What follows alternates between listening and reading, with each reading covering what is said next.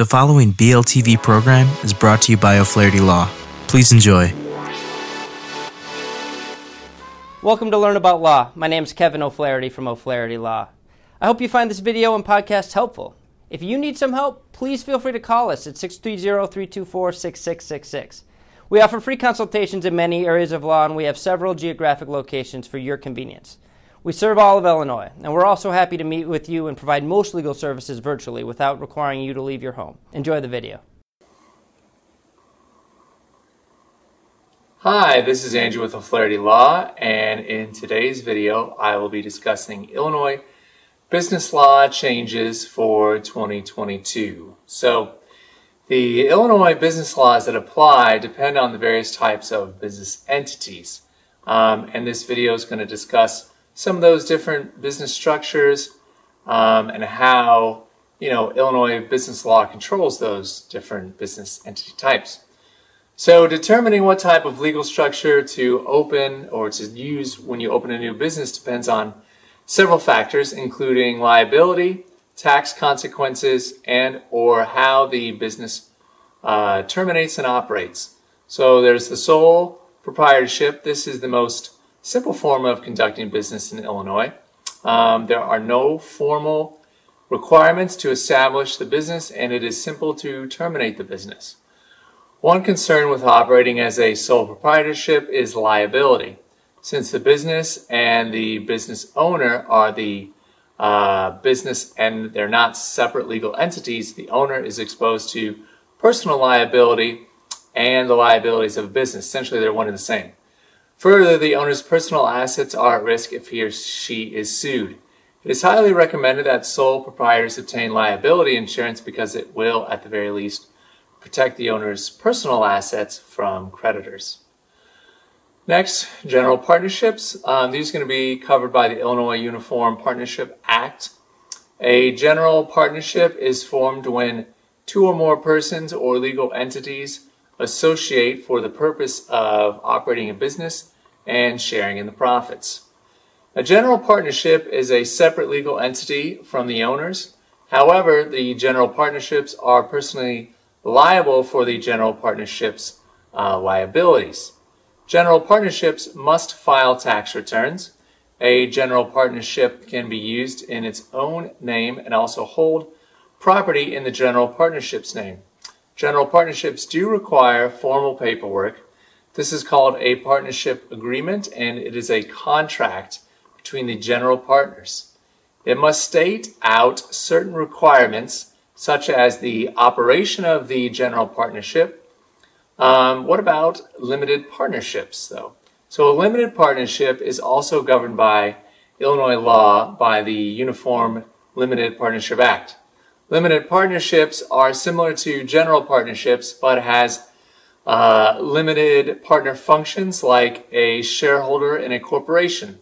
The limited partner is passive other than investments and does not have any involvement in the operation of the limited partnership. The limited partner's liability is restricted to the amount invested in the limited partnership. If a limited partner becomes involved with operating the business, he or she will no longer have the restricted liability of the limited partnership. So how about a limited liability partnership? So a limited liability partnership will register with the Illinois Secretary of State and is known as an RLLP. So in an RLLP, a partner cannot be held liable for other partners' negligence or transgressions. Only if the partner is personally negligent, then the partner can be liable for his or her misconduct. Members of an RLLP can participate in operations of the company and also maintain his or her limited liability status. What about corporations? So corporations are separate legal entities from the owners. The corporation can be sued or sue in its own name and can be a citizen for federal court jurisdiction purposes. Shareholders are the owners of a corporation. The corporate model allows owners to have limited liability, a centralized operation, interest that can be transferred without encumbrance, along with tax considerations. A corporation can have several combinations of shareholders, including individuals, partnerships, other corporations, or any other type of legal entity. However, for tax purposes, if a corporation elects to be an S-corp, corporations or limited liability companies may not be a shareholder in this case. Corporations are controlled by the laws of the state that they incorporated within. The Illinois Business Corporation Act governs Illinois corporations. A corporation, in order to establish itself in Illinois, must file documents called Articles of Incorporation with the Secretary of State and pay the requisite fee. The Articles of Incorporation must be recorded with the local recorder where the corporation's office for service of process is located. The Business Corporation Act also requires that the corporation must have written bylaws. Corporations are governed by a board of directors which are elected by the shareholders. The board of directors have a fiduciary duty to the shareholders and the corporation to act in their best interests.